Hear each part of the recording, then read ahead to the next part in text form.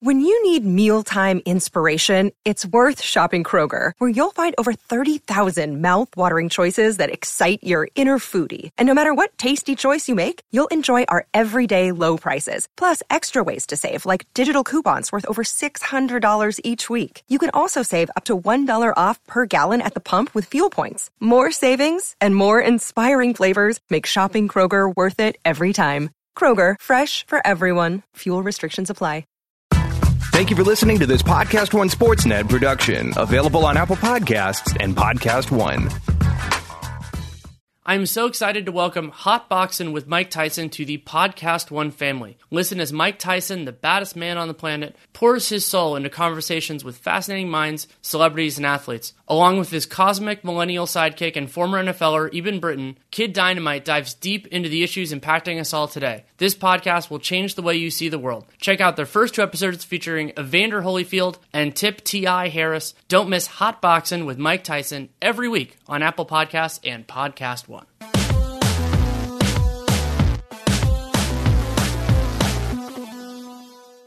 Welcome to Real GM Radio. I am Danny LaRue, your host, and so happy to have you with us for this episode. My guest is Ethan Sherwood-Strauss of The Athletic, and we had a great conversation, went in a series of different directions from his takeaways from the season so far, to load management and the way the NBA runs the season length, to his thoughts on the 2020 NBA draft class and the Warriors, and a lot more. Really great conversation, brought to you by betonline.ag. Use that Podcast One promo code for a 50% welcome bonus. Episode runs about an hour 10. Lots of good stuff in here. Hope you really enjoy it. Thank you so much for coming on. I am happy to be on, Danny. There are a lot of different topics. A lot of them are discrete topics that I want to get through with you. But before we get into that, I mean, you and I talk basketball a fair amount, but we haven't really talked much about really the broad scopes of this season. So I wanted to start with opening the floor to you of just, we're a little bit over a month in now. What has struck you so far about this season?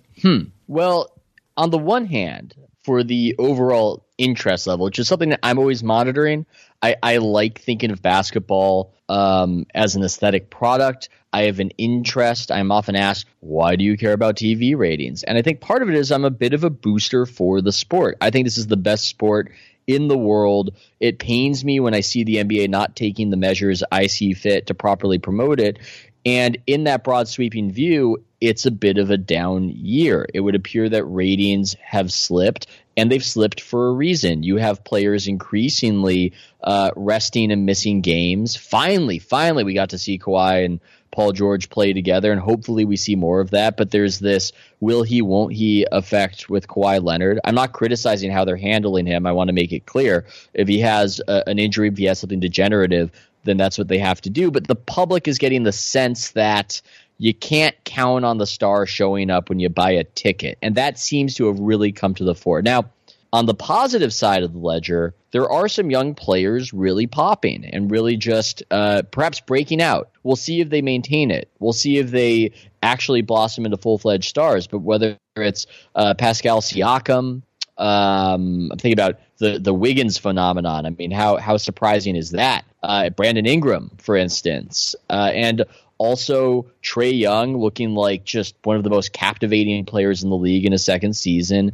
Luka looked like a star in his first season, but he's taken it to another level. So you are seeing this emerging next generation, and that's very exciting, but it seems to be very exciting to the league pass addicts and maybe not the public writ large. Yeah, I want to talk more about the kind of the load management, fan enthusiasm part of it later, but what you got at the end there is, I think, a really important takeaway so far for me from the season.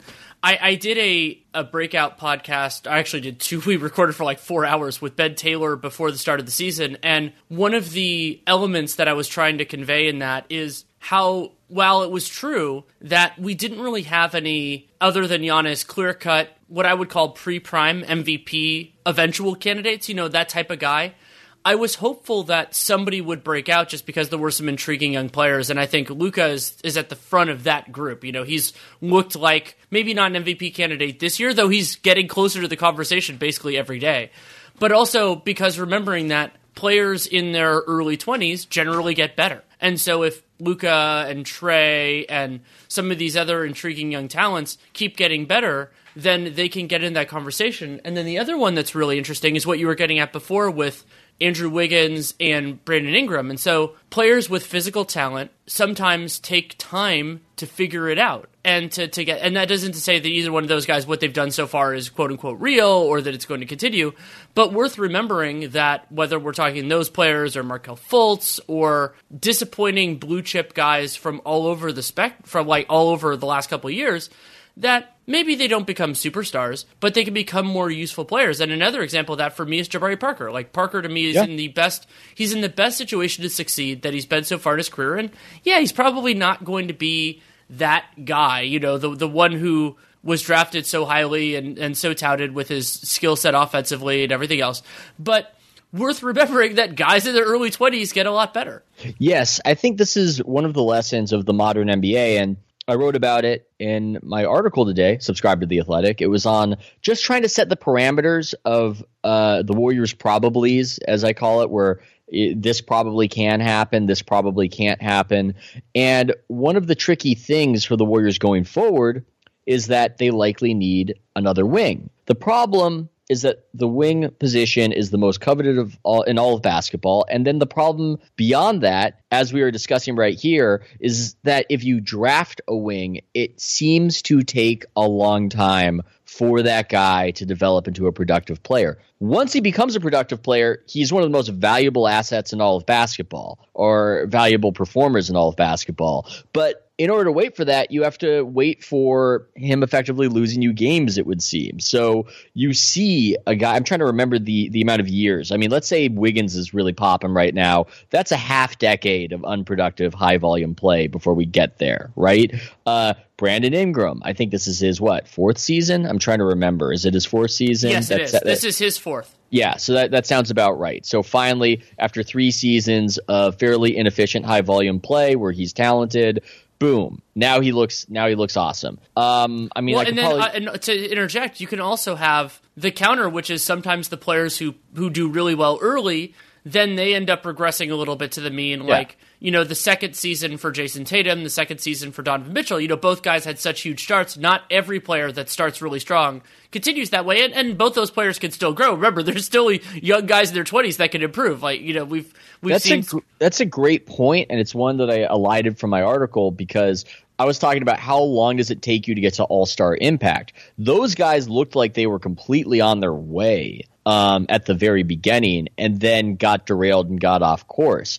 Versus if we look at the counterexample with bigs, Anthony Davis, pretty much all-star impact second season. Karl Anthony Towns, pretty much all-star impact second season. Joel Embiid, after the injuries and everything else, pretty much all-star impact second season. Now maybe this is a small sample size, but I think we can say bigs, you're getting more immediate production. Wings, you're tending to have to wait a while. There's also a pattern with that. I think back to the idea that Kevin Pelton's talked about before of why the aging curves are the way they are, and it's because physical impact is always dropping. Like a player's rebound rate generally starts dropping from when they come into the league. It's like a car driving off the lot. Yep. But for players, why a prime is late 20s usually is because the skill development outpaces the physical deterioration.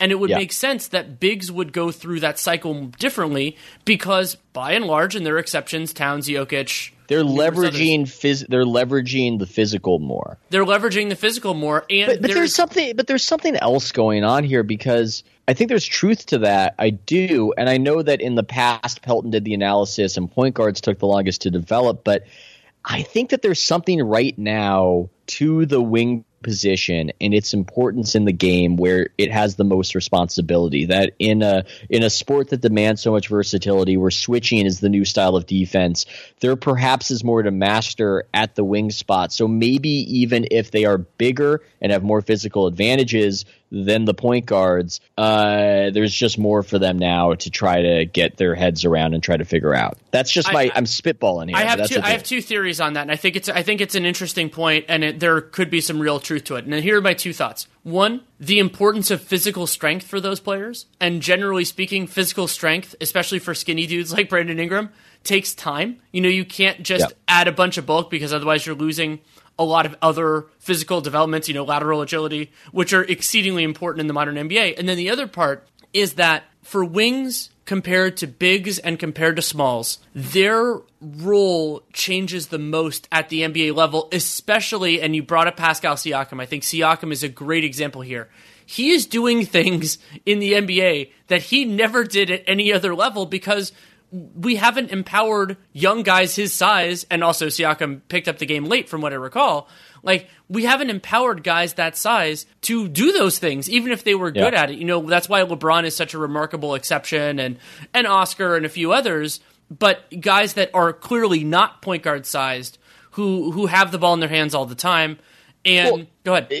I don't want to interrupt you. I think that you're on track. I'm just wondering, do we consider Luka a wing because he's wing sized? I mean, he seems to have gotten a handle on things immediately, but then again, he's just the most unprecedented European player in history. So maybe that's not the best of examples. I don't think it's the best of examples for that, but also he's close enough to guard size, and he's had the ball in his hands forever. He it's not like Siakam or even like Kawhi, where Kawhi's passing has gotten so much better in the last couple of years because he needs to do it more. And a lot of those issues and development, it takes time, it takes reps, it takes comfortability. And in certain circumstances, those players are getting a benefit of the spacing in the modern NBA that now, in some ways, it is easier to do those things as a bigger player than it ever was, because if you're driving into the paint, there aren't 4 guys there might be 2. And I think that's really interesting. And so something you brought up that I wanted to run people through is, there is no all-in-one metric that I absolutely love, and there are some that I don't have unfettered access to, so that makes it harder. But I want to go through on Jacob Goldstein's PIPM. I'll use the single-year one for now.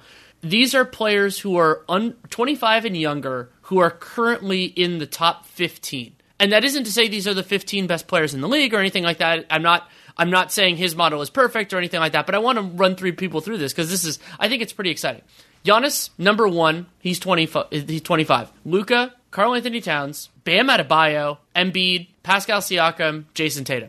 And so, not all of them are necessarily setting the world on fire, and there are a bunch of other guys that are in other parts of the conversation that could work their way in at various different levels. And Trae isn't included in that partially because of his defensive metrics and all that kind of stuff. But I am really encouraged by the next generation. And remember that one of the players who, in terms of excitement, maybe not immediate production, though who knows, there is Zion Williamson, and Zion Williamson hasn't played a second of NBA basketball yet. That's a good point. I have my concerns about Williamson. Just whenever there are early injuries, that's troublesome. And you've seen Embiid fight through having some early injuries. Obviously, it's happened before, but you just wonder about a guy coming in and having all that weight on him, combined with there's this thing, we're so excited about Zion because it's such an unprecedented combination of attributes, but maybe the human body isn't designed for that. Maybe the human body isn't designed for a guy flying around with a 40-inch vertical leap and carrying all that weight. So I can't wait to see him play, but I'm a little cautious on the idea of, we'll slot him in, he's going to be a superstar for the next decade or so. I feel a little better about Morant, though. Morant, man, just so skilled at that size, and that's a guy to be very excited about as well. So there is a replenishing generation. It just doesn't necessarily seem to now be in teams that a lot of people are watching. And hey, the league can't really do anything about that. The NBA has a curious setup where they have more small markets than other sports. They have more small markets than baseball does, for instance. But that's just something you ride with it, and you just hope that one of these guys catches enough fire that he catches the nation's attention regardless. Zion is an interesting one for me because I think back to the first time I saw him play was when he was 16 years old in person. 16 years old at Adidas Nations in Long Beach, and I was blown away by his physical tools. He reminded me physically when I saw him in person of Draymond Green because he's kind of pudgy, and this is like more like out of shape Draymond, And remember, I didn't get like a weight measurement or anything like that. And then I saw him jump, and I just went, oh, it's impossible. And so in those days, I freaked out. I really did freak out about how is this going to work? How can somebody with that much weight who jumps this hard, how can his knees survive that? That's not what human beings should do. And the example that is sticking in my brain now is cross sports Tim Lincecum. Tim Lincecum, somebody who I was familiar with because he was at Washington when I was at UCLA. And the most common refrain with Lincecum was he can't do this, his motion, he's so small, all these kind of things. And then he's trucking along, wins wins Cy Young 24 and 25, is still really good through 27, and then it becomes right. And so I think that's the other part of this that's a little bit hard it's making it hard emotionally for me to fully invest in Zion long term, is the idea of Lincecum, that maybe he defies all of the kind of the warning signs for even, let's say, 5 to 10 years, and that's awesome. If he can do it that long, we should be thankful that somebody with he's playing at a heavier weight than LeBron has ever played at, and he could win a dunk contest as soon as he comes back. Like, that is exceedingly unusual. But there is a little bit of that. And so, yeah, I am a little bit concerned about Zion, but then also you just watch him play and you go, however long we have it, I'm going to be thrilled. And if he is who he is, right? If he comes back unhindered by injury, I mean, he's going to be a productive player. I mean, he's damn good. No question about that. Yeah. So I want to get into a couple of the things you brought up in terms of teams and situations in the league. And I think there are two things to unpack, both of which go back to the early days of Real Jam Radio, because you and I have been talking about it for as long as we've known each other, which is probably like 6, 7 years now. I don't even know how long it is. It might be more than that, Danny. It might be more. When did you start covering the Warriors? Wait a second, dude. I think we've known each other for a decade. When did you start covering games? I think I started going to games around 2010. Okay, so yeah, about a decade. I started in 2009. So yeah, we're getting there. Man. Wow, we're old. We're so, as we talked about before we started recording, we're old. Yeah. But so there are kind of a couple things to unpack with what you were saying before about the league, and they're worth discussing, especially in light of, as you talked about with Ja and a few of the other guys, how this could shake out. And so the first thing is the market question. And the NBA have a lot of resources, teams, let's say, in markets that are not great at supporting NBA basketball. And that's not to say the fans are bad, but when you think about this from a BRI perspective, so national TV ratings, local TV ratings. I'm going to posit crazily enough, it's easier to make money when your product is in front of more people. That's my crazy, just, take it for what it's worth. Yeah, and so that is an important consideration here, and that is something the NBA can do something about, but not immediately. Here's a stat for you, Danny. More households in the Bay Area watched the Warriors win their 73rd game in that season than there are households in the Memphis media market. So that's one stat for you, just to give a sense of scale. Right, and another, the most extreme example, and one that's bothered me and both of us since it happened, is the NBA making the decision because of apparently like luxury suites in an old arena to move a team from Seattle to Oklahoma City. And not remotely to denigrate the Oklahoma City fans. They're fabulous. I've changed my mind on that, Danny. I love Mahogany Steakhouse. I love how your BRI focus goes away the second the place has amenities that you enjoy. I love Kitchen 324, 234. I always mix up the numbers, but I love that brunch spot. The media seating is courtside. I mean, look, after a while, and they that trade they made, that Paul George trade, what a trade by Presti. You did okay, Oklahoma City. You win this one.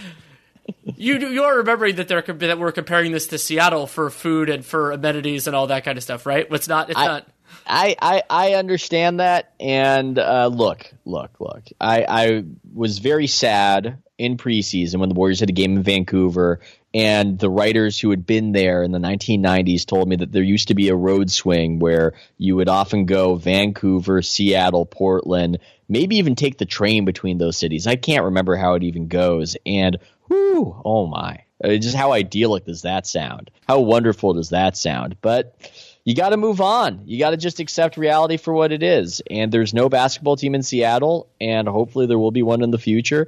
And in the meantime, whenever I'm in Oklahoma City, after I take 3 flights in, because it's not exactly a major hub of travel, I'm going to enjoy a nice steak, rare, with some horseradish sauce. Another part of that dynamic is that having fewer teams in the Pacific time zone has some challenges for the NBA too, and that would be another benefit of just having more teams out there and population bases and all that. Okay, so that's one point. The second, and this is something that you've talked about a little bit recently and we've talked about forever, almost for a decade apparently, is how the NBA chooses to market and develop the public consciousness of their young stars. And so the one that crystallized this for me was somebody we're both familiar with, Kevin Durant, where the league basically didn't put the Thunder on TV until they were already good. And they're trying to adjust that a little bit with Zion. I'm afraid that him being hurt might burn that a little bit because, I mean, the Pelicans are just less watchable. I believe they have a national TV game on Friday night. It was last night. Yeah. They played the Suns. And yeah, I actually watched that at Nate's house with Nate. And we were laughing about how bad a game it was, and then we got drawn into it. Then we kind of got sucked into that one. Yeah, that's what happens when basketball lifers and there's only 2 games on in a given night. And I think that one didn't even have Scal playing in it. But the idea behind it from my perspective is you have a certain amount of wattage. You know, a bandwidth is probably a better analogy. And I think that the league needs to devote a portion of that to identifying young stars and putting them in a real chance for people to connect. I mean, you could think about how the NCAA tournament does this for college players. And while I don't think the pros should use college basketball as a model for a lot of different things, one element of it that they do is that unless it's certain networks because of how everything's been broken out, generally speaking, if you want to see a talented young player playing in college, you can do that without League Pass or some sort of other like niche product. Yes, that's a great point. Well, the NBA also put itself at a strategic disadvantage, and I wonder if money motivates everything. Sometimes that's the assumption that it's all about money, money, money, money is why decisions are made. I think human beings are capable of having multiple motivations, and I really wonder if the NBA strategy vis-a-vis college basketball speaks to the attachments many owners have to their alma maters and their affection for college basketball and for their colleges. I have to wonder, because the way that the NBA handles their business in deference up until this point to the college game makes no business sense. None at all. It's completely crazy. We've gotten used to it, but it's absolutely insane. It's this idea of, the college game, it promotes our stars, and then they're more famous when they enter the pro game. Dude, nobody cares. Nobody cares that Kemba Walker had this fine college career when he goes to Charlotte, right? That's not anything that really helped sell many tickets. It didn't help at all. And what the NBA has given away is that sense of new, that sense of there's this building phenomenon. Nobody's seen it before. There are rumors and whispers. I mean, just remember that excitement back in the day for LeBron's first season. You saw him on the cover of Sports Illustrated, the chosen one. You didn't know quite what you were seeing. You wanted to see it for the first time. The NBA has ceded that to the college game with Zion. You know, I'm excited to see Zion Williamson play at the pro level. I legitimately am. I'd be stupid not to be, but it won't be the same as those first few games I was checking out when he was on Duke. And they've given that away. Eventually, it seems that they are going to get rid of the one and done rule, and I think that's wise. But I just cite it to say that their business model makes no sense. People say that college basketball is a free farm system. Dan Le Batard, I love Le Batard, but he said that repeatedly, that they had this free farm system. I don't think a free farm system often gets better ratings than what you are getting while its games are on during your games. I don't think that's something that really happens. I don't think that's a farm system at that point. What it is a competing business, and in the business world, you usually try to kill it. And if the NBA was operating according to just cold, hard, capitalistic pragmatism, they'd be trying to completely deprive the college game of talent and give these guys some sort of psalm that knocks them out of the whole NCAA free amateurism game. And I think that you're seeing some of that coming from the Australian side. And just look at the success that the NBL has had this season and look at how much more popularity they are getting because they decided to pay these potential lottery picks a little bit of money. End rant. It's even more extreme than you said because there is growing evidence, or even just evidence, that college is worse at developing NBA players than the NBA is. So it's a different game. It's a different sport. So not only are you giving talent to a competitor, you're giving talent to a competitor that will eventually be your talent, and you're allowing them to be worse for it. And that is completely insane. And I mean, the NBA now throws so many resources, justifiably so, into development and to seed a year of a young player's progression to college is crazy. Think about it just from a nutrition standpoint. Yeah. The difference between even the really good collegiate programs and an NBA strength conditioning and nutrition program. Getting those 18, 19-year-olds in, developing healthy habits that early. And also remember that college is, to a certain extent, a constraint, I would assume, on the NBA or whatever entity that could be, USA Basketball, whatever we're talking about, reaching some of those like more broad scoping things into like the high school ranks. And yeah, there you can get into that you don't want to get agents or whatever, all some of these things into high school. But if there would be a way of promoting some of those healthier habits, or some of the stuff, I went to Team USA camp in Colorado Springs recently, getting some of the best practices in at certain programs or whatever they're going to do, those sorts of things could be hugely beneficial. And I think college is it's a factor that they're considering in all of these things, and it absolutely should not be in a positive sense. Maybe it is in a negative sense, as you said, the idea of killing it. Yeah, and I haven't fully researched the various ties that a lot of these owners have to the college programs, but I don't think that I would have to look very hard to see it. Wealthy people, especially wealthy men, tend to have a lot of affection for their universities, and a lot of that pride is manifested in how the sports programs do. I mean, you see that a lot, whether it's T. Boone Pickens, RIP, basically bankrolling the Oklahoma State program for football. So I do think that sentimental consideration has ultimately impacted the NBA's business model in a way that has been accepted because we've just become so used to it. But it's just rather crazy. It doesn't make any sort of economic sense, in my opinion, for the arrangement to continue as it does. And I think soon enough, I don't think it will anymore because they're just giving away value. It's crazy.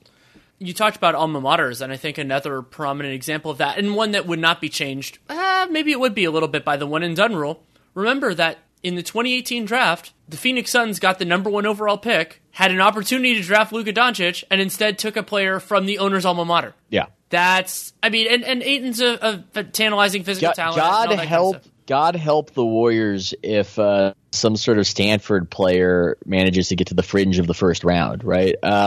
Yeah, it's those attachments are quite meaningful, and that would appear to be a mistake of a pick. I don't even think we could say appear to be. I think it's just a mistake of a pick that was based on that sentiment. So if it was just about the economic considerations, you don't make that pick. But there are other considerations, apparently. Plenty more to talk about with Ethan Sherwood-Strauss. But first, a message from betonline.ag. Late November is a great time in sports, and that makes it a fantastic time to check out betonline.ag. Big week in the NFL. Packers at 49ers for me. Cowboys at Patriots. Seahawks, Eagles, Ravens, Rams. For a lot of people, college football. Penn State, Ohio State is a big game. You can see my Bruins get crushed probably by USC as well. And, of course, huge matchups in the NBA. Hopefully we get the Kyrie Irving return matchup coming up early next week. And a bunch of other games. Utah goes on a big road trip. And the way to check it out, betonline.ag. Use that podcast1 promo code for a 50% sign-up bonus. Whether it's a game that you are going to be watching anyway, or you think you know what's going on and you want to make a wager on the spread, money line, whatever makes you happy. They also have awesome in-game betting, something I've talked about on this podcast before. So whatever you're into, check out betonline.ag and use that podcast1 promo code for a 50% sign-up bonus. betonline.ag, your online sportsbook experts.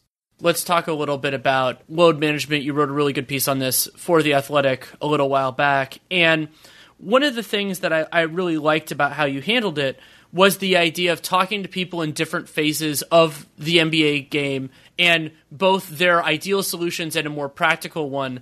Because one of the challenging elements of this is, while a lot of us can identify, let's call it a problem, even though I do agree with some of the people that you quoted that said it's not as much of a problem as many think. It's more of a perception thing, but perception can be an actual problem.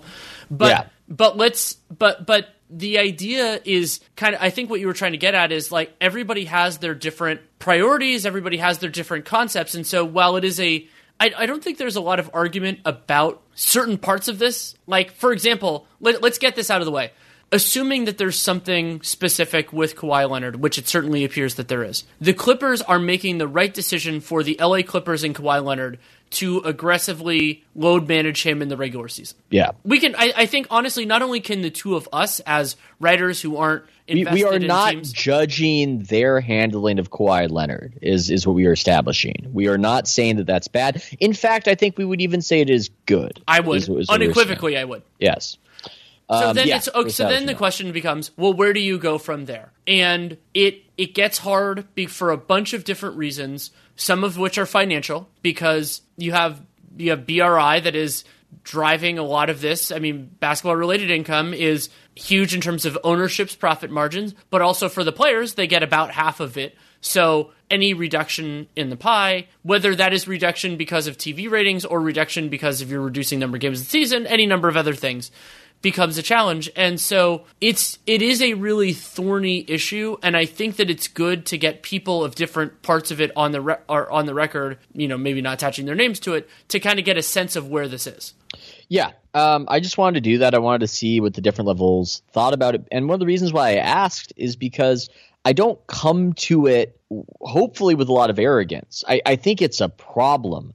I'm just not so arrogant as to think I have a practical solution to it.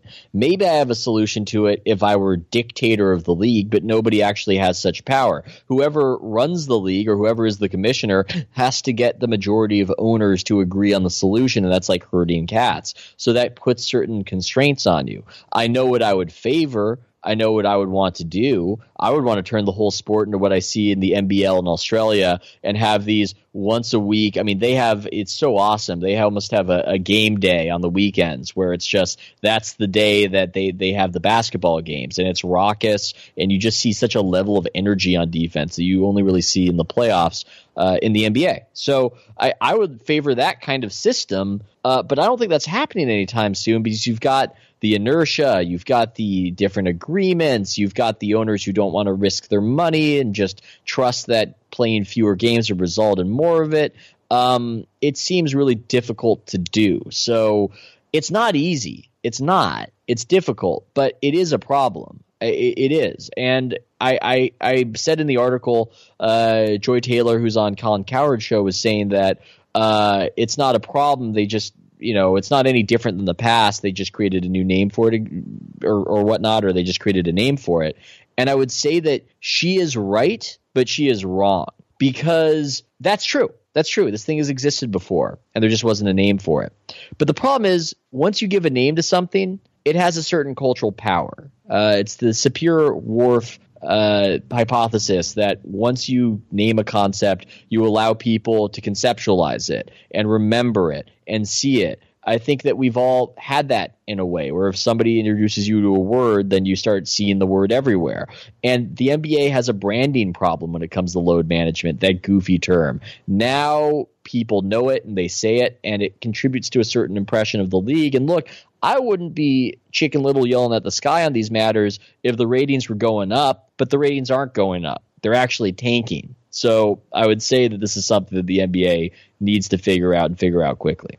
And to kind of your main point there, there is an important distinction between reality and perception, because if the perception becomes pervasive enough to actually affect behavior en masse, then it matters. And really, I think the line for and one that I'm going to be really interested is in-person attendance, and let's call it like gate revenue, all that kind of stuff. because I believe that there is a justifiable reluctance on, and I don't have to pay for games. I acknowledge that, and so that creates a distance for me. We are so cut out of that loop. I mean, how often? I know it happens to me a lot. I'm guessing it happens to you, where somebody asks you if you can get them tickets or if there's any deal on tickets, and we are just in this sort of loop that doesn't even interface with any of that. Right, but beyond that, the other loop that I'm in, and I think a lot of us are, is people who are interested in going to a specific game asking us, do you think player X is going to play? And I think that questioning is a lot more prevalent now. And once you get people in that mindset, then that affects their confidence in buying tickets, whether that is through, a team site, and that really is where they see it, because if it's on the secondary market, then it takes a longer, I can speak to this a lot as somebody who used to work in that business, it takes a lot longer for that to affect a team, because if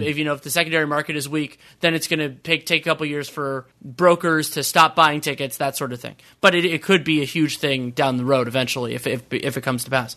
But what I'm getting at is the idea that once people have less confidence that player X is going to play in game Y, let's say they won't know more than a day in advance, that creates real problems for the league.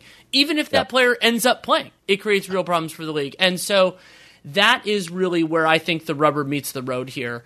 And it is completely correct. There have been people, because I'm pretty vocal about what I want here, there have been people who've said there will still be load management, there will still be strategic rest, even if you got exactly what you wanted. And so that for me is everyone playing everyone twice, though I would probably expand without decreasing the length of the season. So, so what I'm saying is you play 58 games in the same length of time we have right now. That would eliminate back-to-backs. It would eliminate a lot of the other stuff. And they're right. There would still be strategic resting, but there would be a lot less of it. And I agree with that. I think that, to me, they might be correct, but I just think that's an anti-reform impulse. Well, to me, it's the parallel of the idea of those who say, "Oh, well, you shouldn't mandate seatbelts because people will still die in car accidents." And the answer is, they still will, but it will happen a lot less, and that's good. Yes, there is sometimes it's done disingenuously, sometimes it's done appropriately. How about this? I mean, this is never brought up, but we ran a natural experiment. It was an accidental experiment, but it was a natural experiment where, because of the lockout, a bunch of games were chopped off the NBA schedule. We had a 66-game season. That was, and you would have thought otherwise, because there were articles about how maybe this had been a black eye for the league. Maybe the quality of basketball was significantly worse. The quality of basketball was significantly worse. All this bad press going into it. Highest TV ratings of the post-Jordan era by far that season. Highest by far for the regular season. So that's a natural experiment that might tell you this is oversaturated and the public isn't actually demanding more of this. Indeed, they are demanding less of it. I mean, look, small sample size. I get it. You can come up with whatever considerations you want for why it happened, but that's just what happened. They rolled out 66 games. A lot more people watched. So just saying. And it's worth noting, I mean, I like to think about this as a CBA expert in terms of the two sides that negotiate the collective bargaining agreement. So for players, the argument for a shorter season is in some ways harder because the drop in revenue directly affects them. Let's say players get half the pie, they just get less. But on the owner's side, that's the part that to me is really compelling because they, yes, if you want to think about it in terms of revenue, sure, they're losing revenue in all likelihood. I think the loss in revenue is actually significantly less than people think. I think there is this from the limited amount that I know, there is this overindulgence in how much money teams make game by game as profit. That idea, the idea that, oh, well, if you have 10 fewer home games, you're losing a ton of money. I think that's a very real, a very overstated concern. However, worth remembering on the owner's side that, yes, it is true that their revenue side is going down. Their cost side is going down, too. Yes. And some of that is the players. Absolutely. I mean, players get about half the revenue. It's thought of wrong because it's always talked about owners giving up money. What they're really doing is increasing risk. That's what they're doing. Exactly. They're increasing risk. But also remember, there are certain jobs related to an NBA team where you decreasing the revenue doesn't affect how much you're paying them. Like, for example, I don't think general managers are going to make less money, strength and conditioning coaches, all that. But the people who they have to pay who, like, work in the arena, no, you can generally, if they're working fewer days, you can pay them less money. And so the reduction in revenue is not as severe a reduction in profit. So for me, that is but there is a risk element of this. You talked about the risk element also. I'm assuming you're meaning volatility because of fewer games. There's also a risk element because we don't know exactly, as much as economists can model and everything else, we don't know exactly how this is going to affect the per game stuff until it actually happens. So there is this uncertainty idea that, well, if you're happy with how things are and there's a change, there is a material chance that change makes things worse, so you do that. And so then you don't want to do it. It's risk aversion. And I think that the owners are, in this circumstance, being too risk averse, more so than the players are, because the players actually have the effects of this financially for them, especially outside of the stars, are, they could be fairly prominent because there presumably will be less revenue. Sorry, I just sneezed off mic right there. I'm just looking at the numbers, and I'm saying roughly because I don't have the final reading on the average rating last season, but I can project it. It was a down year. It would appear that the average regular season rating in the lockout shortened season versus last season, the lockout shortened season, it was on average 2 million more viewers. 2 million. That's crazy. Well, That's crazy. And let's think about it from the in-person gate revenue perspective. So the proportion of it too, it's 3 million something for last year on average. So it's not like that's like a small slice of the overall one. I mean, we're talking about a huge difference between what the ratings were in the lockout season versus right now. And the other point that I want to make is from a marketing perspective. Think about for in-person and even for TV ratings, but especially in-person, the power of the argument to say, for any game on the slate, this is your only chance to see X. So every single home game is the only chance that team's season ticket holders, that team's fans get to see Giannis, get to see LeBron, get to see Zion, whether it's a young guy that you like experience the phenomenon in person. Basically what Australia is going through right now with LaMelo Ball. Exactly. And so there is an intense value to that. My belief is that the in-person per game, like the per game profit or even loss, well, just basically where that will go, will actually improve for owners. And so, but yeah, the local TV ratings would take a hit. Not local TV ratings, sorry, local TV payments, because there'd be fewer games.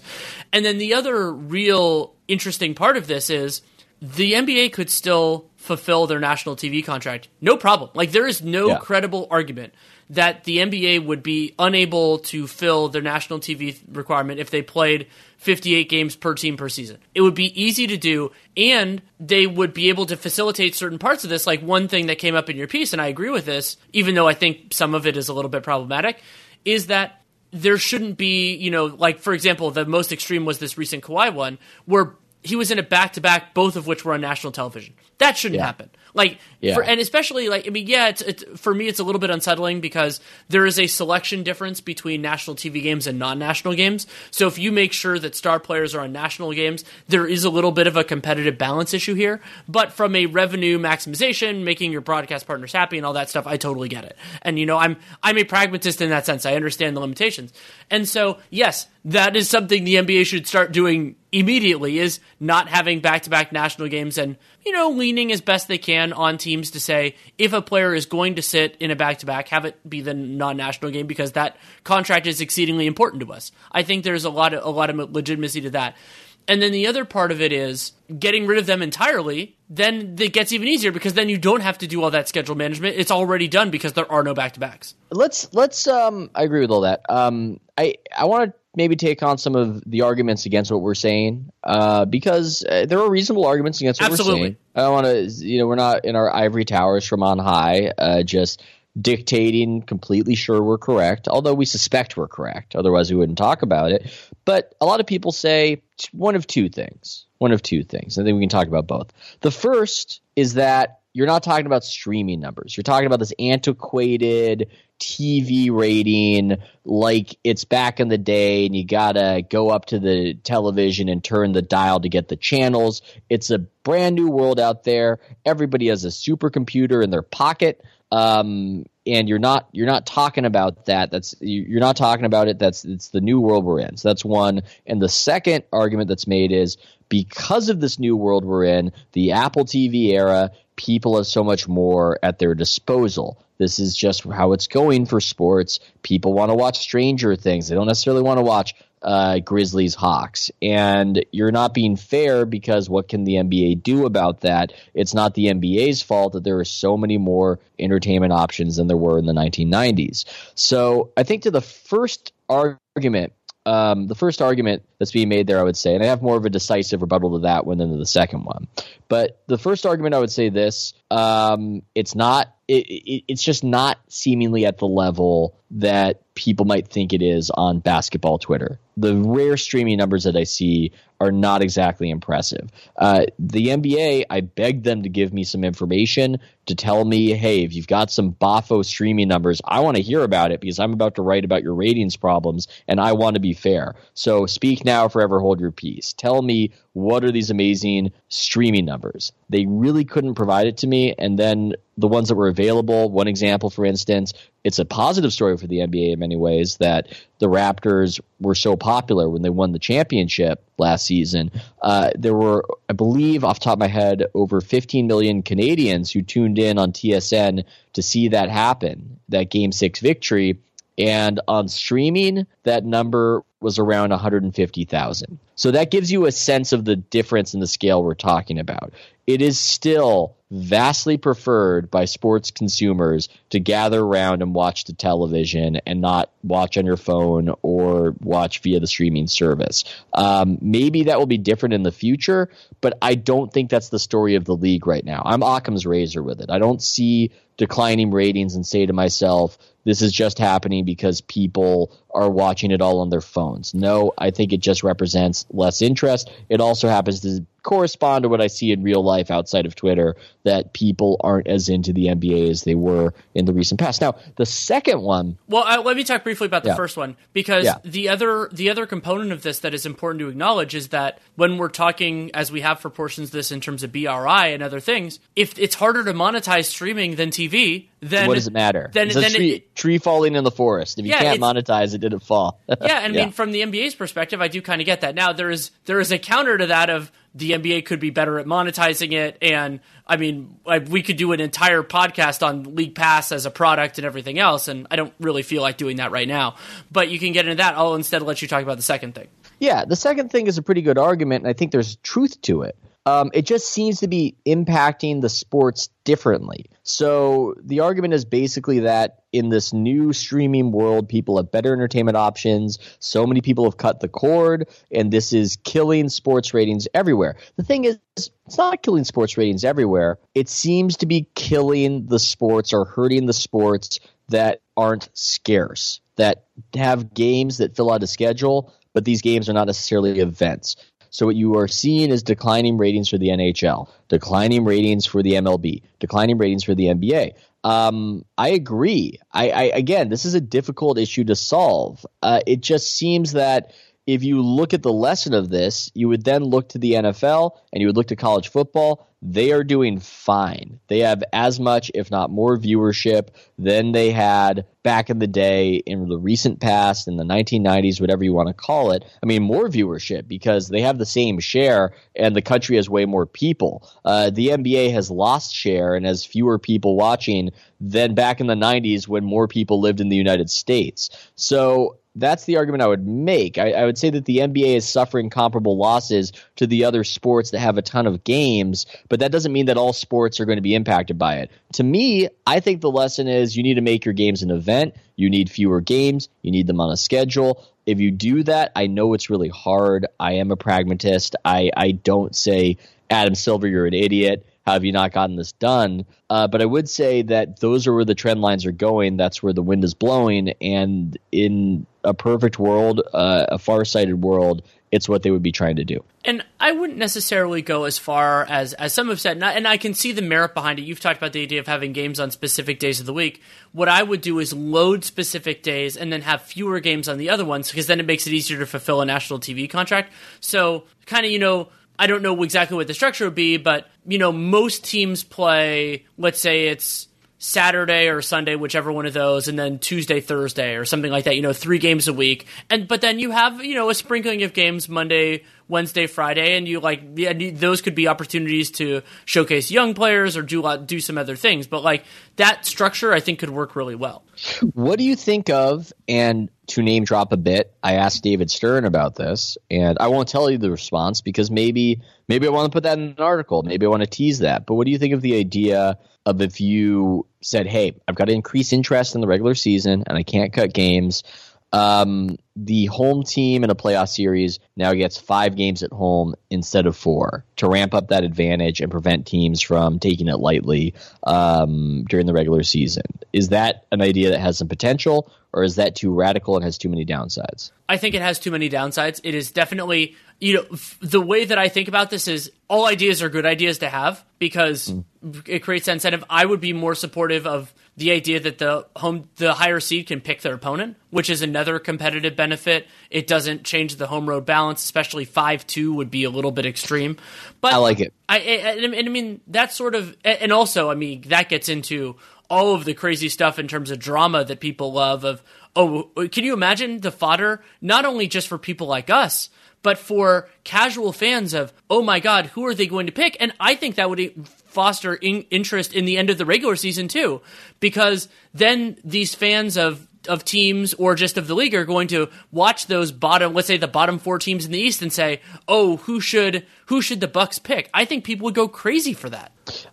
I love it. I think it's better than the 5 of 7, and it would add to the drama, and it's one of those, why not? And if we will carp about the NBA, I do not understand the reforms. I mean, look, they're reform-minded. They're not anti-reform. I just don't understand a lot of the reforms they implement. I was not sitting around and going, oh my God, I want a coach's challenge. That is what I want. That's what I want. Completely it also runs directly against the idea that the NBA has done some good reforms going towards making the time of games shorter and a little bit more consistent, which is good for TV purposes and it's good for in-person crowds. Oh, we're going to add in something else that it will theoretically help get calls right, but it also takes a bunch of time. And the craziest one is, okay, so the fast break foul. The clear path. Your old buddy. It's the best criticism that the NBA has not incorporated. How is this not fixed? What are we doing? What year are we on? This is crazy. This is completely insane. The whole purpose of this is that it was making the game boring when guys would grab a dude who was going to have a dunk. So you wanted to have something that would stop it from happening, but then they grind the game to a halt for a lengthy replay review when every ref knows when somebody's getting grabbed to prevent a dunk. They can just make that call subjectively. That's fine. Just do that. Well, what are we doing? But they're also there are 2 different other components that drive me completely insane with it. So one is the ideal situation is to not have those fouls come in the first place.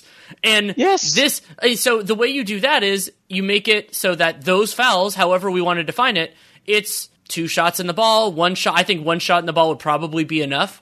And then they're not going to happen anymore. If you change it so that the team basically gets an automatic point and they still get the ball, players aren't going to do those fouls anymore. It's that for now, having them in forcing a half-court possession versus a dunk is an easy choice. Once you make it a harder choice, it doesn't happen. So that's one part.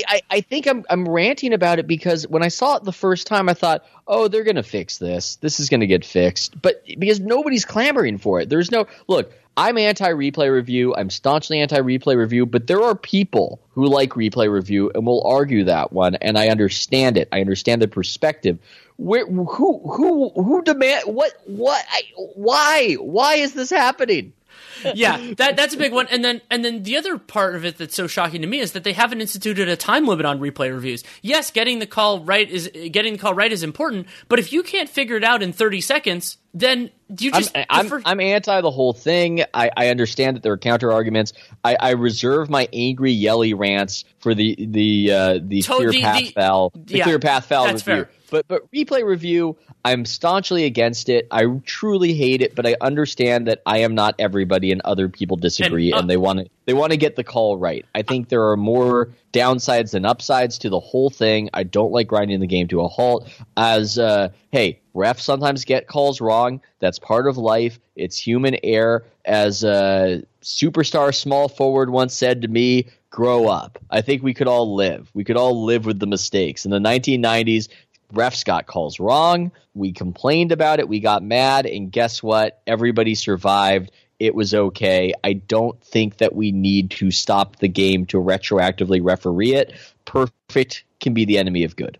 It absolutely can be. One other quick note on that before we move on is I would like to see a reform in terms of just how they say who the ball is out on. The NBA has the rule that basically whichever thing touched it last, that's who it's out on. When I was trained as a referee in soccer, the idea was basically who is the reason the ball went out of bounds, as opposed to who did it technically touch last. This is another perfect enemy of good thing that's happened. Exactly, because the NBA's current rule leads to these terrible video reviews because they have to see, did it touch a little cell on their finger? This is a thing that nobody talks about, but ironically, refs are better at calling the spirit of the rule in the moment than they are when they are right, just like clear path. Clear path is so much easier to call as an intent call than an actual factual, like, is this guy 2 steps further? It's a way easier call, and it gets to what you want. Yeah, it's not going to be perfect every single time, and there are going to be mistakes, but the mistakes that you get in that, it's the idea is like, false positives, false negatives. You can get into that idea of like, what is the worst case scenario? And for me, the worst case scenario is what we currently have, which are these replay reviews that don't really mean much. Yeah. And again, they don't call it according to the spirit. And then you've got these weird things where you can retroactively ref one way, but not the other way. So if a guy hits another guy's hand and the ball goes out, then you've changed the call because it turns out that his hand touched the ball but last. You can't review the foul. It's completely insane. Yeah. This is complete, in my opinion, madness driven by this impulse to make everything neat and tidy. And they are not prioritizing entertainment. I mean, entertainment is the whole reason this thing exists. And yes, there should be some integrity. Yes, the ref should try to get the call right in the moment. They should be hired according to their ability to do so. But in the context right now, and I bang on this drum, I do it in part because I care and also because those are the results. If the league was doing great, if it was thriving, if ratings were surging, I would not be saying any of this, or at least saying it so loud. But it's going the other way, so I think it's time to analyze everything. Everything's on the table. I think the main issue, and everybody has their theories, the main issue is just the scarcity issue. But all this stuff is on the table. It's up for review, replay review even, for us to see if it's working. I would still be complaining anyway. And me too. Almost as specifically. I'm a total liar. That's the way it works. Let's talk briefly about the draft. I really liked an exercise that you did for a recent piece. I think this is just the nature of covering the Warriors this year. You have to look for different angles, something that you and I are familiar with going back to the early part of this decade, because time is a flat circle, of looking at it from the draft perspective. And something I liked that you did was looking at these players potentially as fits for Golden State specifically because they're in such an unusual circumstance, but also using the overriding situation that if a player is really good, it's still going to work. Yeah. It's difficult. They are in an unusual timeline, and I think they favor BPA. I think they do. And that's just from some conversations. Now, I don't know at this juncture who they think that guy is. But as I said earlier, and as I wrote in the article, what's tricky for them is that I think they need a wing. But if they draft a wing, by the time that wing develops, all these other players will be out of their primes. So I think you can start doing some deduction about what they need to do. And that's what I outlined in this article, that knowing that, then you can maybe figure out how some of the other stuff might shake out. Do you have any way, by the way, Danny, do you have any draft picks you like already in this early going, or guys who've caught your eye, or anybody where you would think, oh, I could see him on the Warriors? Not yet. I haven't really watched much college. So this is a shift that happened for me a couple of years ago, where I realized watching sporadic college basketball actually made me a worse analyst because of sample bias. Because I would watch a single game of a player and it would affect my analysis. And so I actually watch a lot less college basketball in season now. But what I've done is I've shifted and do a lot more film when I do film. So, for example, Edwards, I'm going to, instead of watching, it's a random Tuesday night and he's playing on ESPN, instead of watching that game, I'll try to watch an extra half hour to an hour of his assorted clips once the season ends. And I think that's a good process. Yeah, but it is less fun right now. It would be fun to invest, and I did break that own rule with Zion last year because I couldn't help myself because he was so transfixing. And with Luka, I would watch sometimes with Synergy or whatever. I would watch his games, either the Slovenia stuff or also international competitions of their own rules because sometimes we do them for Dunked On, and sometimes I just want to watch. But I enjoy it. I like trying to see what's coming next. Right. What would you do? Okay, so this is a tough question, and it's one that the commenters are asking me after I wrote this article. What would you do if you were the Warriors? I mean, what is the two-tiered plan? I mean, obviously there's one plan where you're hoping to pull off, as I have termed it, the hostile makeover of pre-agency, right? Where you make over the disgruntled superstars team with assets and youth, and you get the disgruntled superstar because they want to go to your team, as we have seen with Anthony Davis and the Lakers.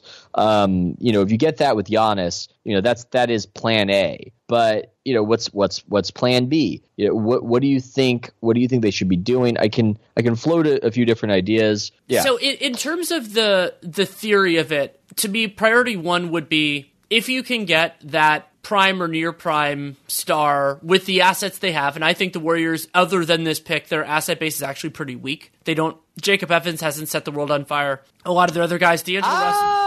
I don't know if the asset base is weak. We'll see. We'll have to see. I mean, and I think this year will. Well, I and think also, if you freeze in a weird way, who do you consider an asset? Is who is tradable in this? Pascal becomes interesting. A few of the other things. In a way, if you freeze frame it here, I'd almost want to, if I had the option to freeze frame trade value. And I was the Warriors, I would want to freeze frame it here because I think D'Angelo Russell, he actually looked like somebody that a lot of GMs are excited about and would pay that salary for it. Now, I don't know if his two-pointer percentage is going to come close to being what it was. So I'd almost want to freeze frame it here where it looks like he is a star that's about to enter his prime, and GMs can sell that to their owner, and they're into it because I would fear just running Russell out more for more losses and maybe a dip in production. But right now, he would be viewed as an asset right now, just based on how he started the season. And then Pascal. Now, I have no idea how Pascal is going to perform over the course of the year, but he is currently risen to the level of asset. Now, beyond that, not really much else to speak of. But those two guys, plus a lottery pick potentially, I think you're in business. And by the way, top five pick. You might not be in business for somebody like Giannis, but you might be in business for a next level down person, which would be a huge change. And so the Warriors have to. But if Giannis is saying it's Warriors or bust, then what are you going to do from the Bucks? That's an interesting question. And then, but the next tier down, maybe get in there. But it is worth noting that the Warriors window with Steph, Clay, and Draymond as their best players, that window is either narrow or non-existent now. If the goal is to win a championship, if it's to be competitive, then yeah, you could probably do it. But then you start to get into the question of, well, do you go for the best long-term player? So maybe you sacrifice ceiling for a longer competitiveness. And I think that's why you go best player available if you can't make that really big difference. Okay. And you don't focus as much on the fit with Steph and Clay or Draymond or anything like that.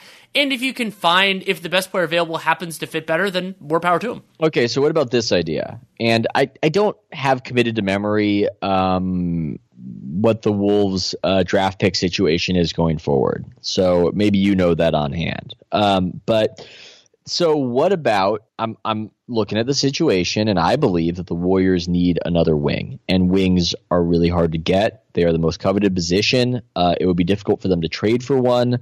And we've established that if you try to draft one, you're going to have to wait nearly maybe a half decade for the guy to return some real value, and that's not going to work for your timeline. So do you potentially trade Russell? And this has been mocked as a trade idea, but just hear me out. You trade Russell, and who knows how the salaries were matching. I'm not talking about today. I'm talking about eventually. For Covington, and wring more draft picks out of the Wolves, because the Wolves seem to be absolutely crazy about D'Angelo Russell and want him very badly to pair up with his friend Karl-Anthony Towns. What about that?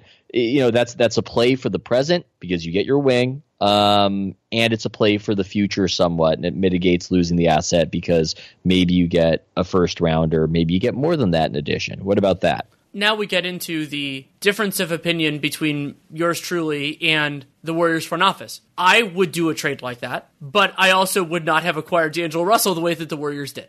And so you get into that real challenge. So I think that Covington is a fascinating piece for the Warriors specifically, along the idea, especially if they disagree with me, that they think the Curry, Thompson, Draymond core is good enough, especially let's say a certain other forward happens to re-sign with the Warriors next summer. Well, then you're basically putting Robert Covington in the Harrison Barnes role, but he's better defensively and probably a little, the offensive limitations are, in some ways similar. They're both inconsistent 3-point shooters. I'm not saying the Kevin Durant role because we know how that goes. Yeah. And so then the question becomes, well, Curry, Thompson, Green, Iguodala, those players are not the same guys now that they were in 2015 and 2016. Totally fair. And so is that team, and obviously the league landscape has changed dramatically. Remember, they benefit from a hurt Cleveland team in 15, and then in 16, everything happened. Let's combine it with something else. Doing such a potential deal opens a lot of flexibility, perhaps, for what kind of guy you want to draft, because now there isn't that particular logjam. Well, and now you can go straight best player available. Yes. And if they work out, great. You can play them as much or as little as you need to. Yeah. Which is a really powerful thing. You want to go with Nico Mannion as an heir apparent to Steph who can learn under him? You can go that direction if you want, potentially. You want to go Anthony Edwards, who can play effectively at a 2-guard size. Or that Florida guy whose clips in your piece were horrifying in a good way.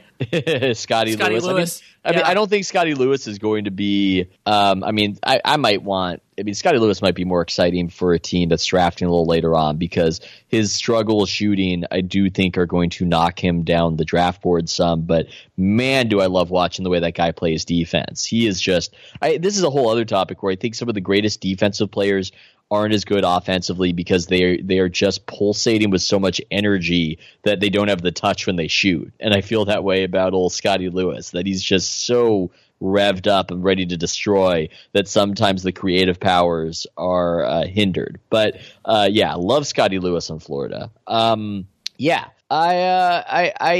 like the idea of it potentially because it allows you to take whichever guy makes sense for you in this draft. And maybe that wouldn't be Mannion because of the whole Steph thing and he wouldn't get enough reps.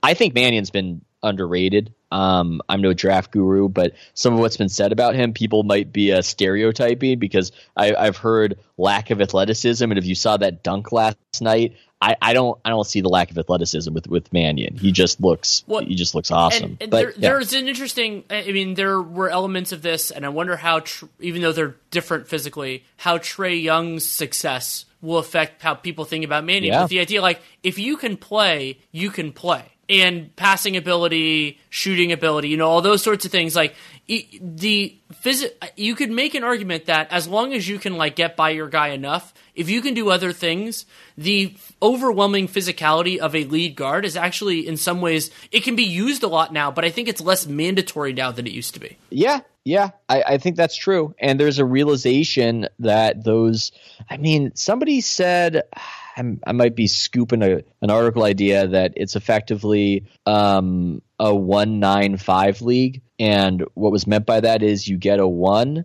point guard and you get a 5, you get your big, and then the rest of the roster is just filled out with guys who flex in between those positions.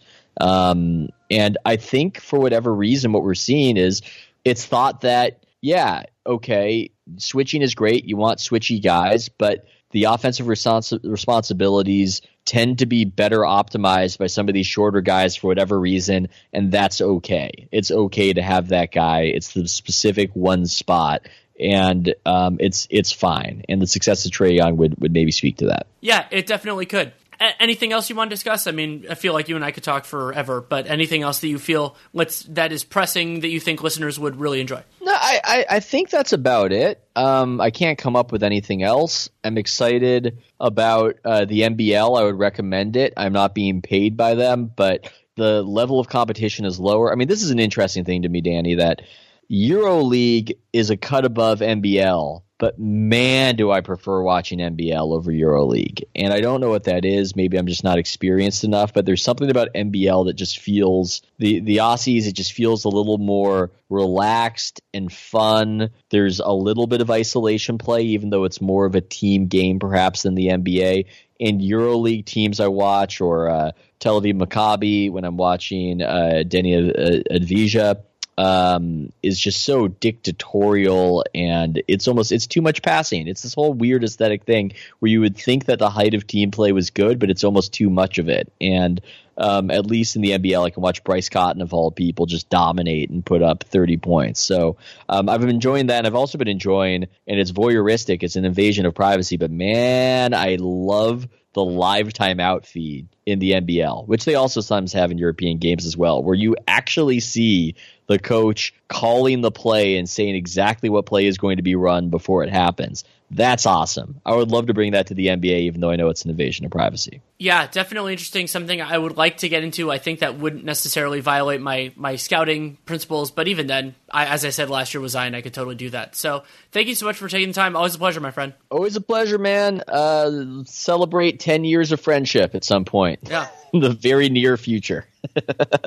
Talk to you later, Danny. Thanks again to Ethan Sherwood-Strauss for taking the time to come on. You can and should read his work at The Athletic. Lots of great stuff, both Warriors and broader NBA. You can also listen to the House of Strauss podcast, and you can follow him on Twitter at Sherwood-Strauss, SherwoodStrauss. And love having him on. Wanted to do something kind of big picture-y, and Ethan was a great person to do that with. Still haven't decided exactly when I'm going to go more team-specific, all that kind of stuff, but it's probably coming in the relatively near term. Probably not next week, I already have a guest lined up, but after that, I'm guessing sometime around then. If you want to support the show, there are a ton of different ways you can do it. You can subscribe, download every episode. That is particularly great for Real GM Radio because it comes out whenever I have the time, so you can't get into a habit of just checking it. So if you subscribe, it'll pop up in your podcast player whenever I put out a new episode.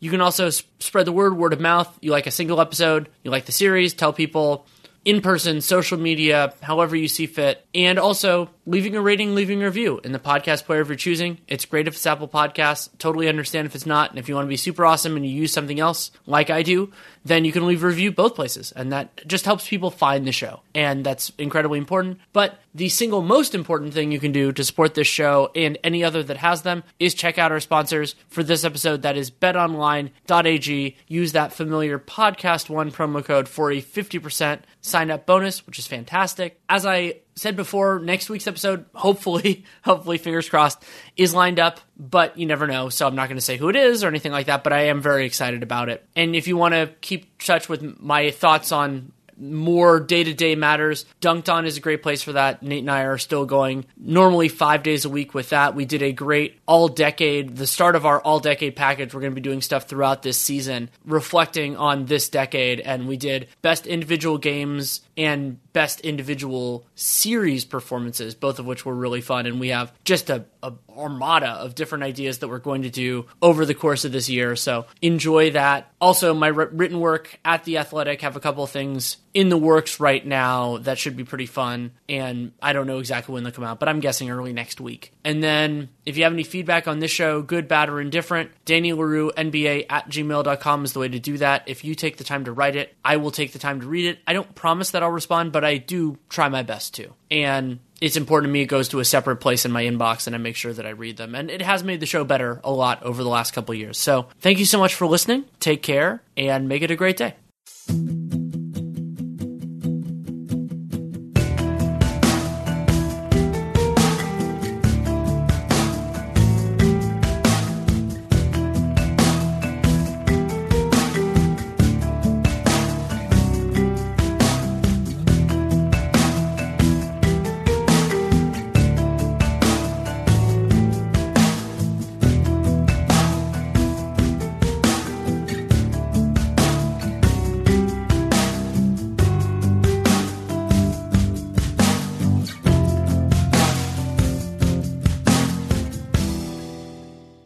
Let's talk a little bit about load management. You wrote a really good piece on this for The Athletic a little while back. And one of the things that I really liked about how you handled it was the idea of talking to people in different phases of the NBA game and both their ideal solutions and a more practical one.